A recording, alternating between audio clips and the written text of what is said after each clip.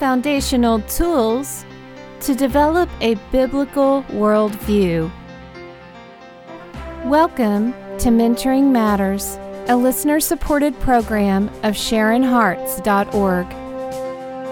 With the world's culture invading the church, it is vital that we establish some deeper roots in biblical truth in order to grow in grace and knowledge of our Lord Jesus Christ. So join us now as we let the Word of God give us foundational tools to develop and maintain a biblical worldview. Hi, this is Sharon Hoskins. And this is Janie Ratzlaff. And there is an identity crisis sweeping our nation, Janie. Girls wanting to be boys and vice versa, saying that God has made a mistake. You know, we look at that and we think, well, that's just, craziness. But the body of Christ is really struggling with identity as well. Maybe not physically, but we don't know who we are in Christ. That's a very good observation, and I believe that that's a fact. And then, Sharon, I'm going to ask a perplexing question, and that is, what is your thinking on why we are so perplexed in knowing who we are when we have the completed scriptures? Well, I think it's because we live in a woe is me defeated mindset. And when we, and I'm speaking right now in the nation of America, live in probably the greatest nation that has ever been allowed to be discovered and developed, why is the prosperity that we have been blessed with caused us so insecure in who we are? Well, I think it's because we put a lot of value in the material things. Well, and as a child, as a baby, material things are very important to us, aren't they? I mean, we like our rattles, we like our pacifiers. Or thumb. Right. And some of us really never grow out of the needs of babyhood. Okay. And so as we grow up, we are being parented by people who had the same perplexities that their parents did, and we're passing on down that your security can remain as a baby, childish, self-centered. Right. We just do that now on a higher plane with bigger toys and bigger needs. Do you think some of that has to do with just continuing to rely on our own natural abilities or inabilities? Okay, I like the way you just said that, because there really is a sin principle that causes us so much of our problems in growing into adulthood and putting away those childish endeavors of not being able to choose according to what God has for us. So, Sharon, have you ever considered that your soul, that part of you that is your mind, will, and emotions, can be used as a great tool for benefit because God gave you a soul? Right. But the soul under the control of self is a very dangerous tool. That the enemy uses to mess with us? Yes, ma'am. So we see where we have failed, and then we go into depression because of our failures and how stupid are we. Now, stop and realize just what you've said, because most people joining us today say, I identify with that. But did that come out of the mind of God? Did that come out of the Holy Spirit's leading? Or was that the enemy using his wit and wisdom to deceive and defeat and get us back to looking to his game plan rather than the master's game plan that he has really already accomplished for us at the cross, Sharon? Right. And so if we understand the cross and know the cross and identify ourselves as being in Christ, like 2 Corinthians 5:17 says, if anyone is in Christ, he is a new creature. Old things have passed away, and behold, all things are become new. And so we have that absolute fact of Scripture that because we don't feel it, then we don't believe it. And it's no different than what the world is doing now, because I don't feel this way, then God's made a mistake about how he created me. And I'm going to play off of your inflection.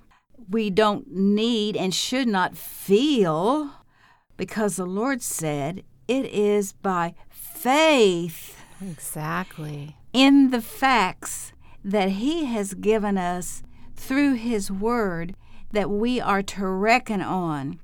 But faith is kind of iffy and shaky. Some people put the faith in their own ability to overcome. Mm-hmm. The Lord said you will always fail there, because faith is into who I am, not to who you feel you are.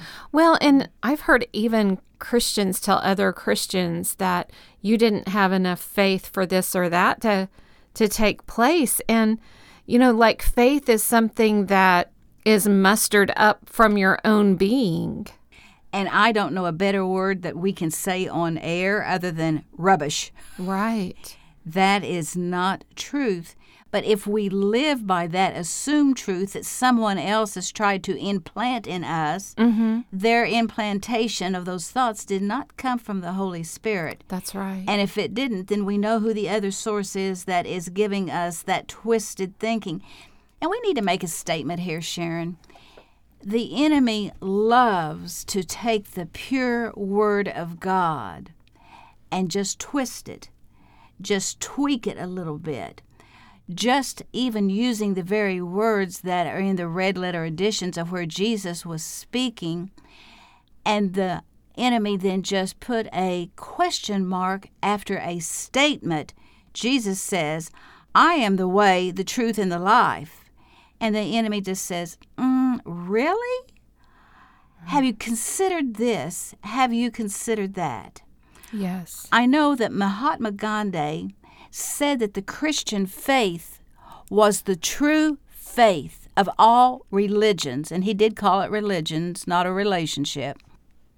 So as he was exploring Christianity in his studies, he had the opportunity to go live with a Christian family.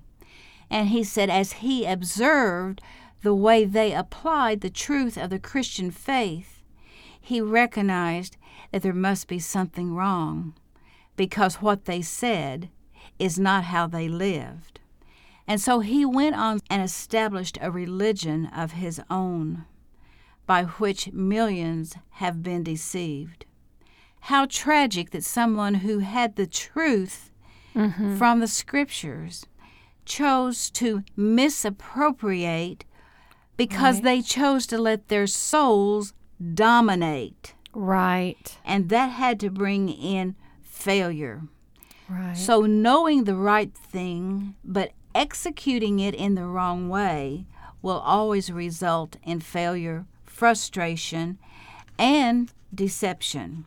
But Janie, people look to Christians to establish who God is. And when we don't know who we are in Christ, then we don't represent God correctly to others. So we have to know, who are we in Christ? Who does God say we are? Well, God says that we are His children, that we belong to Him. He said we are more than conquerors. But when we look at how life is issuing certain aspects of how we are forced to live, some of us are looking and saying, is this Christian life really all just a myth? Well, and I think that has something to do with the fact that we think because we are God's children that we should just be blessed like, princes and princesses. Again, you're bringing up some excellent points today that's making me stop and have to go, let's think here. The Spirit wants us to be very actively engaged in our walk with the Lord. The enemy would like for us to say, just let the Holy Spirit take over and you just be passive in your thinking. Mm-hmm. You just let Him do it all. Right. And then I'm going to challenge anybody listening today, including you. Are there any scriptures that just tell us to go passive in our thinking, to where the Spirit's going to do all of the thinking for us so that we can be spiritually minded? Now, I can't think of any.